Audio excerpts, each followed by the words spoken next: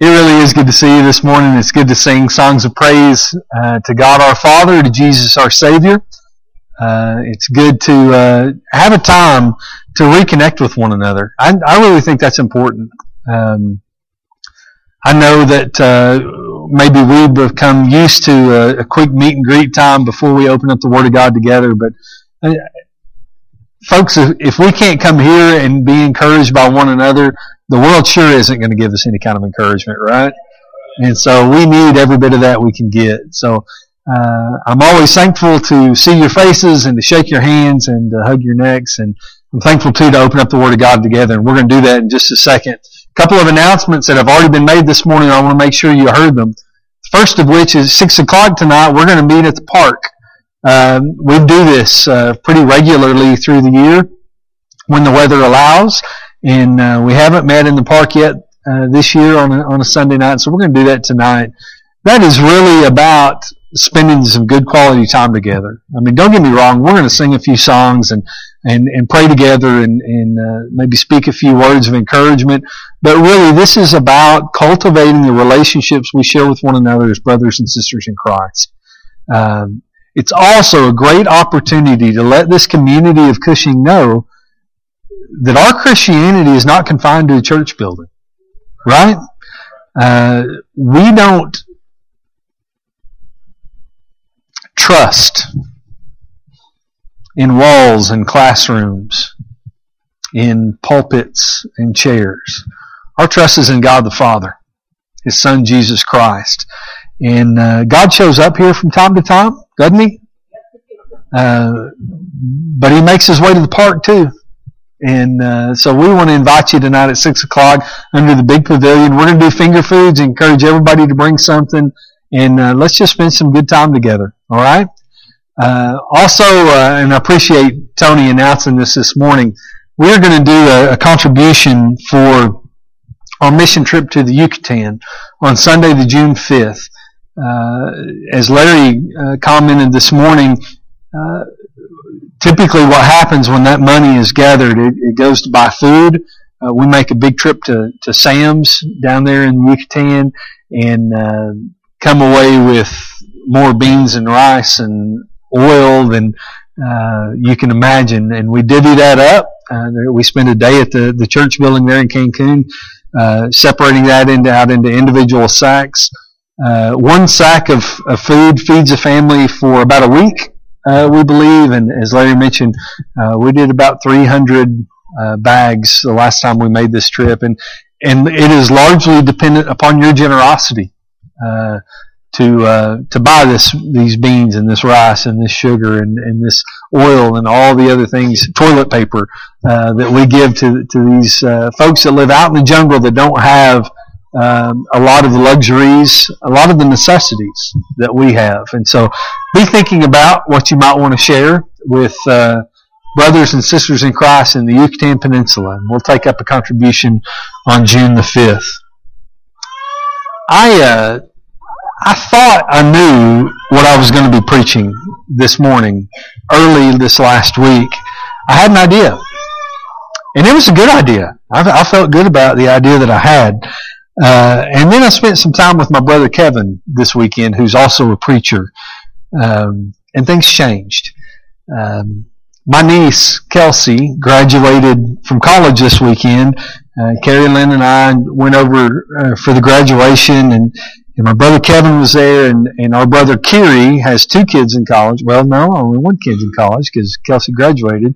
But we were moving them out of their dorm rooms and back to his house. And in the middle of all that, I shared with my brother Kevin what it was I was planning on preaching today. And as we began to talk it through, which we do from time to time, I realized that particular sermon probably needed a little more marinating before being served to you. So I decided to preach something different this morning.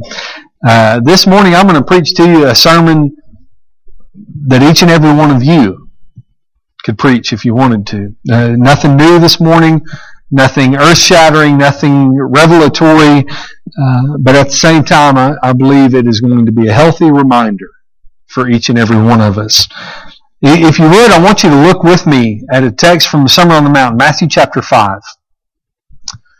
We're going to read verses 43 through 48 this morning. Matthew chapter 5, verses 43 through 48.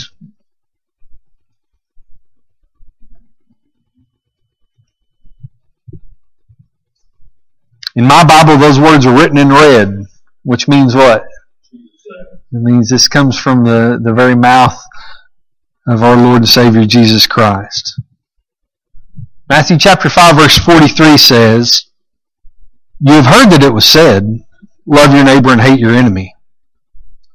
But I tell you, love your enemies and pray for those who persecute you, that you may be sons of your Father in heaven. He causes His sun to rise on the evil and the good, and sends rain on the righteous and the unrighteous. If you love those who love you, what reward will you get? Are not even the tax collectors doing that? And if you greet only your brothers, what are you doing more than others? Do not even pagans do that? Be perfect, therefore, as your heavenly Father is perfect." This is, I imagine, a text that a lot of us are familiar with, and it begins with, again, you've heard that it was said, love whom? Your neighbor, and do what with your enemy? Hate your enemy. Love your neighbor, hate your enemy. You've heard that it was said, love your neighbor, hate your enemy. But I tell you, do what? Love your enemies too. Now, is that an issue for any of us? You bet. It's so easy to get crossways with one another, is it not? When Jesus says, don't just love your enemy, pray for him. Those that persecute you, those that speak ill of you, those that cause you trouble in life. Allow your love for them to motivate you to go before the throne of God in prayer on their behalf. Now, is that an easy thing to do? It's tough, isn't it? It's tough to love your neighbor sometimes, much less our enemies. On occasion, there's a lot of love flowing at 902 Lakeview Drive, where I live. I've got 4 children. And when it's good, man, there's nothing better. When our kids are laughing, they're happy, they're sharing, they're entertaining one another, there's nothing better. But when they're arguing, when they're not being neighborly, when instead they're acting as if they were sworn enemies, it's a little more difficult. This is tough. I don't think anybody would disagree. This is tough, what Jesus is calling us to here. Love your enemies the same way you love your neighbors. But that's not the most difficult thing Jesus asks of us in this text. I want you to look again at verse 48. Matthew chapter 5, verse 48 says, "Be perfect, therefore, as your heavenly Father is perfect." Now let that sink in a second. Be perfect, therefore, as your heavenly Father is perfect. What exactly is Jesus saying here? It's pretty cut and dry, isn't it? I mean, there's not a lot of mystery in this verse. Jesus is telling us to be as perfect ourselves as God in heaven is perfect. That's what verse 48 says, is it not? Okay? So let me ask you, how's that working out for you?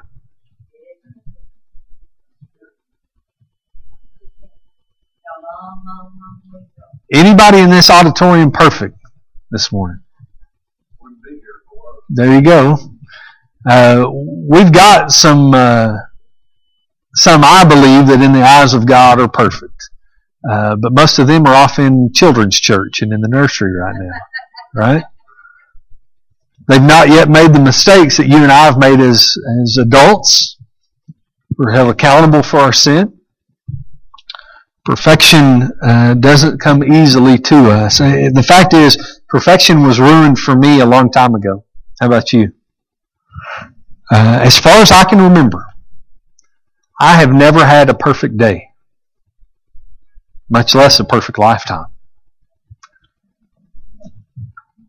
Think about that. What does that mean for us? when it comes to our salvation, does that just mean we're out of luck or what? No? Why not? Okay, we've got grace. We've been forgiven. How, Jason? Through the sacrifice of Jesus Christ, through the blood of the Passover lamb. This meal that we've just shared this morning, this bread symbolizes what? The body of Jesus Christ. And how about the cup? The blood of Jesus Christ. I don't worry too much about my imperfection today. Because Jesus is perfect. And He shares His perfection with me and with all who follow Him. Let me show you. I want you to turn over to Hebrews chapter 10.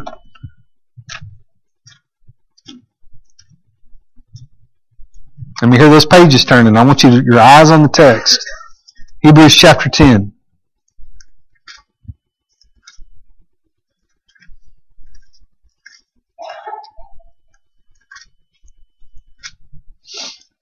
I'm going to read verses 1 through 14.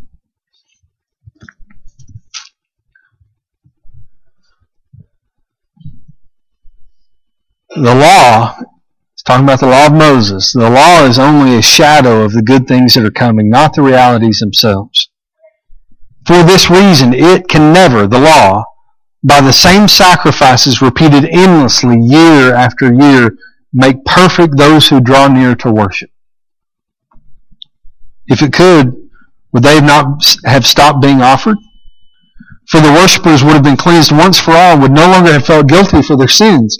But those sacrifices are an annual reminder of sins because it is impossible for the blood of bulls and goats to take away sins. Now let's talk about this just a second before we read on here. Under the law of Moses, if you committed sin, if your perfection had been marred in some fashion, how did you regain your standing before God? Some kind of an animal sacrifice.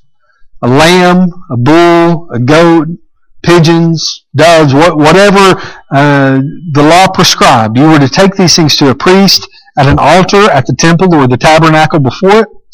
The priest would essentially butcher this animal. It would be put on the altar. The aroma would reach God's nose in heaven, and He would be satisfied with the sacrifice that you had made. Now, could any of those sacrifices adequately deal with sin?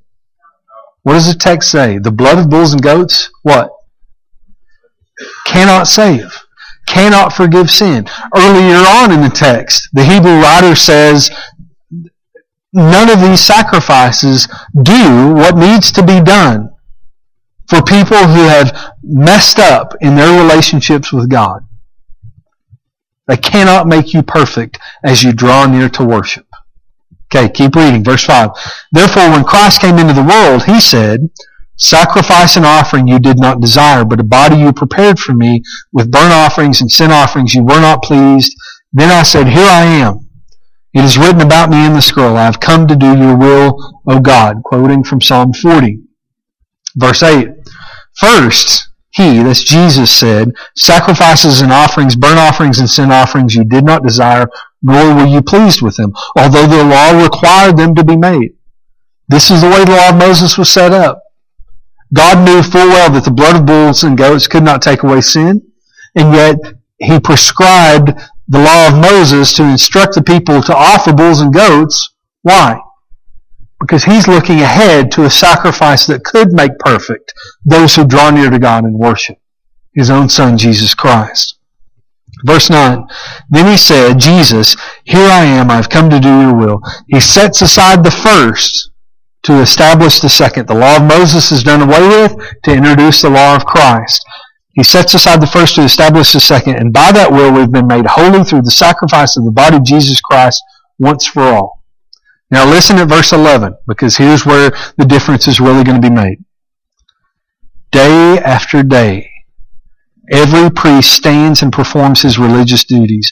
Again and again, he offers the same sacrifices, which can never take away sins. But when this priest, Jesus, had offered for all time one sacrifice for sins.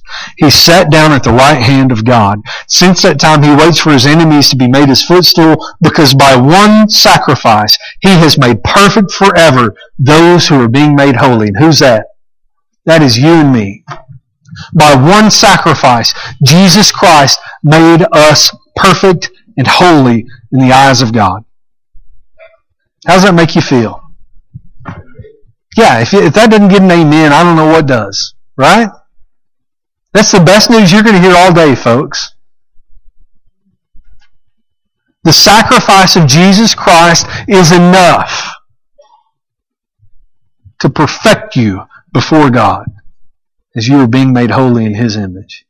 That's good stuff. I want you to look again at verse 14, okay? Verse 14 says, because by one sacrifice He has made perfect forever those who are being made holy. We may not be perfect, you and I, but we are being perfected. You understand that? In and of ourselves, by our own effort or action, we will never be made perfect. We've already messed that up. We've already blown that. But because of the sacrifice of our Lord and Savior Jesus Christ, we are day in and day out being perfected as we're molded and shaped in His image. So let me ask you, does that mean we just get to sit back and relax as Jesus perfects us? It doesn't. I jotted something down on a gum wrapper a couple of Wednesday nights ago, and I've been thinking about it ever since. Larry he's teaching on Wednesday nights about the work of the eldership in the church. And we've been talking the last 2 weeks specifically about the qualities laid out by the Apostle Paul in the books of 1 Timothy and the book of Titus, the qualities of men who have been called by God to serve as shepherds of each local congregation. Larry has made the point that too often in legalistically minded churches, those things that Paul talks about, both in 1 Timothy and in Titus, are used as a list of disqualifications. If a man does this, well, then he can't serve as a shepherd. If a man drinks too much wine, he can't serve as a shepherd. If he has more than one wife, he can't serve as a shepherd. And that's the way that has been treated for a long time. Maybe a more accurate representation of what the Apostle Paul has attempted to communicate there in 1 Timothy and Titus is, these are qualities that a man ought to aspire to. This is the standard that has been set. It's not always reached, but that's the goal. And it's clear that a man has given his life in pursuit of that goal. And so, here's what I wrote, based on that conversation, on it wasn't even a big gum wrapper, it was a little bitty gum wrapper, okay? Here's what I wrote. God expects perfection and accepts effort. God expects perfection. And I want to make this clear, because I believe this to be true, that what God wants from you and me is a sinless life. Does He get it? Of course not. Does that mean we don't try? See, I think a lot of people fall into this trap where they think, well, I've already messed up perfection. Why even try at this point? Why even make an attempt to live a life pleasing to God, because I've already messed things up? And I'm scared too that there are some religious groups out and about calling themselves Christians today that say, based upon this idea and that rationale, I think there's some religious groups that teach, well, hey, Jesus saved you, you don't have to worry about anything else.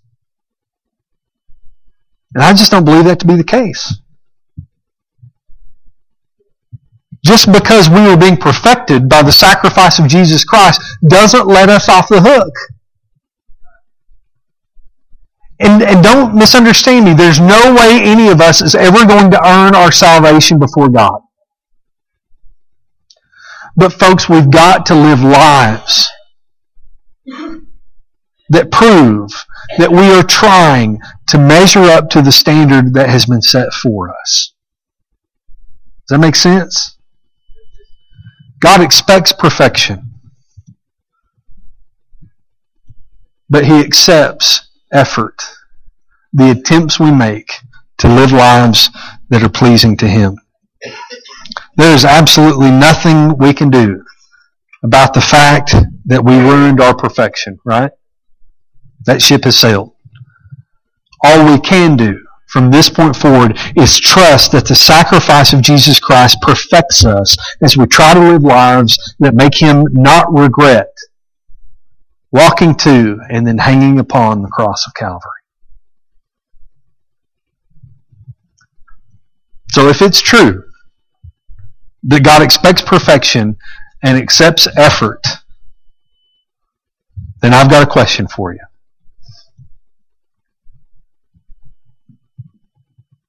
Are you trying?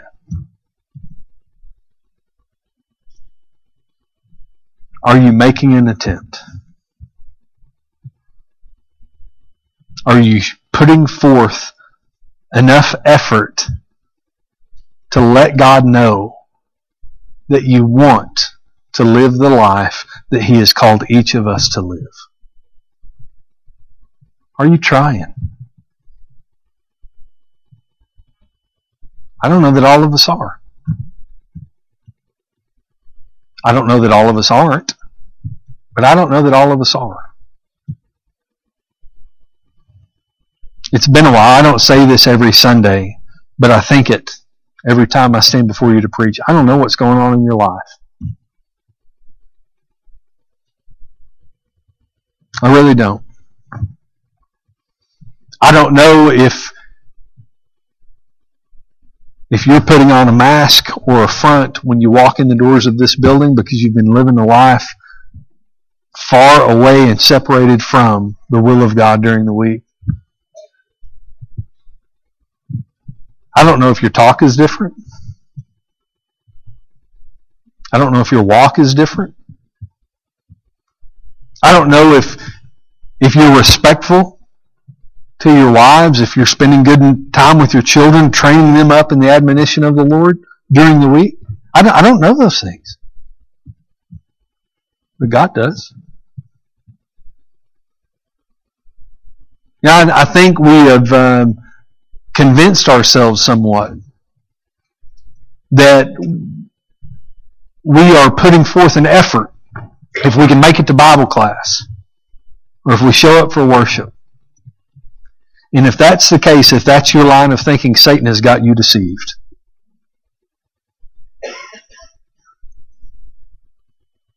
God is much more interested, I believe, in what happens out there than what happens in here.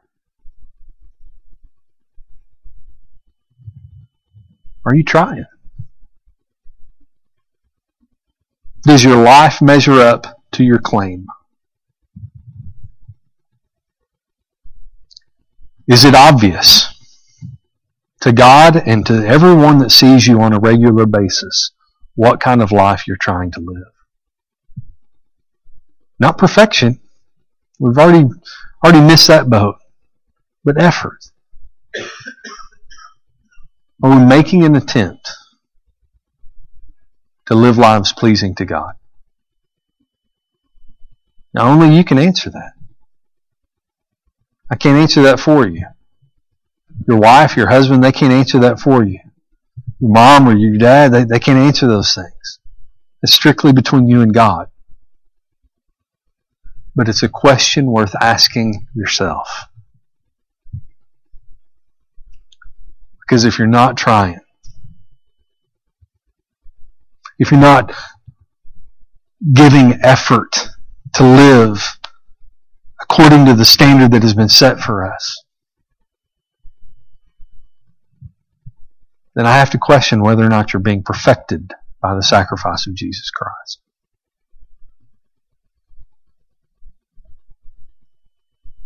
Where's your heart? Where's your speech? Where's your mind? Where are your thoughts? Where are your emotions? Where are your actions? Not perfect, sure, I understand. But are you aspiring to perfection? Are you trying? I'll give you just a minute to think about that. I'm going to ask us all to bow our heads, and I'm going to be quiet a minute and let you have a conversation with God yourself, and then I'm going to word one.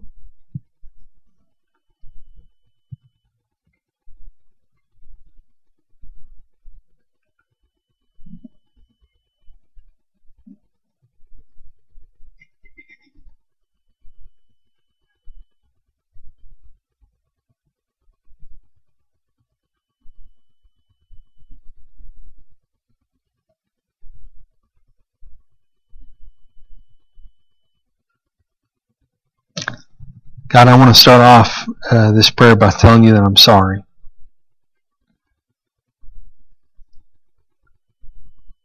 I'm sorry for falling short. I'm sorry for failing you. I'm sorry for making mistake after mistake after mistake. I'm sorry, God, for the times that I willfully disobey you. Because you know there's a lot of them. I pray this morning, Father, that you take from me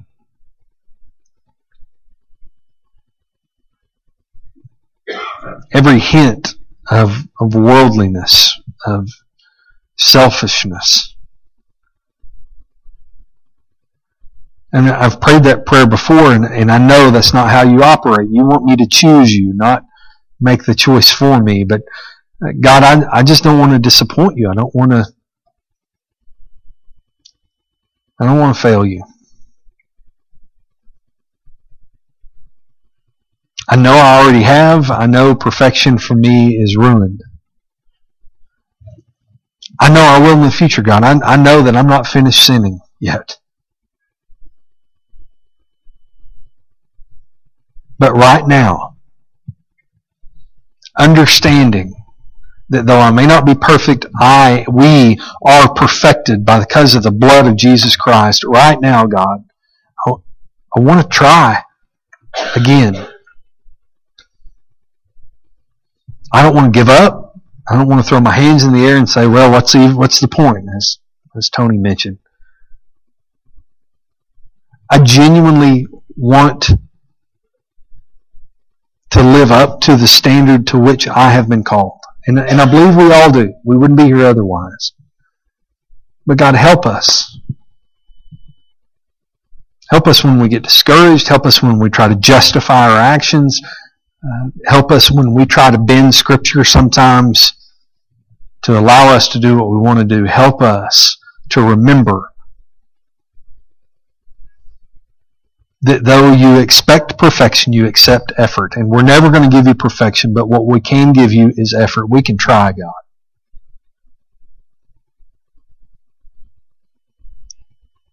We can try to be as perfect as you are. And that's what I pray for.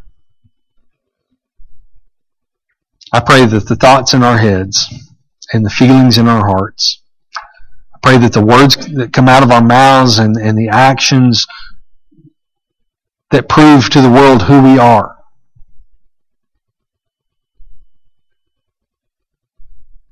I pray that those things remind the world of you and your Son, Jesus Christ. Help us to keep trying. Help us to keep fighting. Help us to continue to make effort. Because we love you, to live lives that bring you glory and honor and praise. Because you are worthy. Help us. We pray it in Jesus' name. Amen. If you would, let's be standing, and Larry will lead us in one more song, and we'll finish our time together.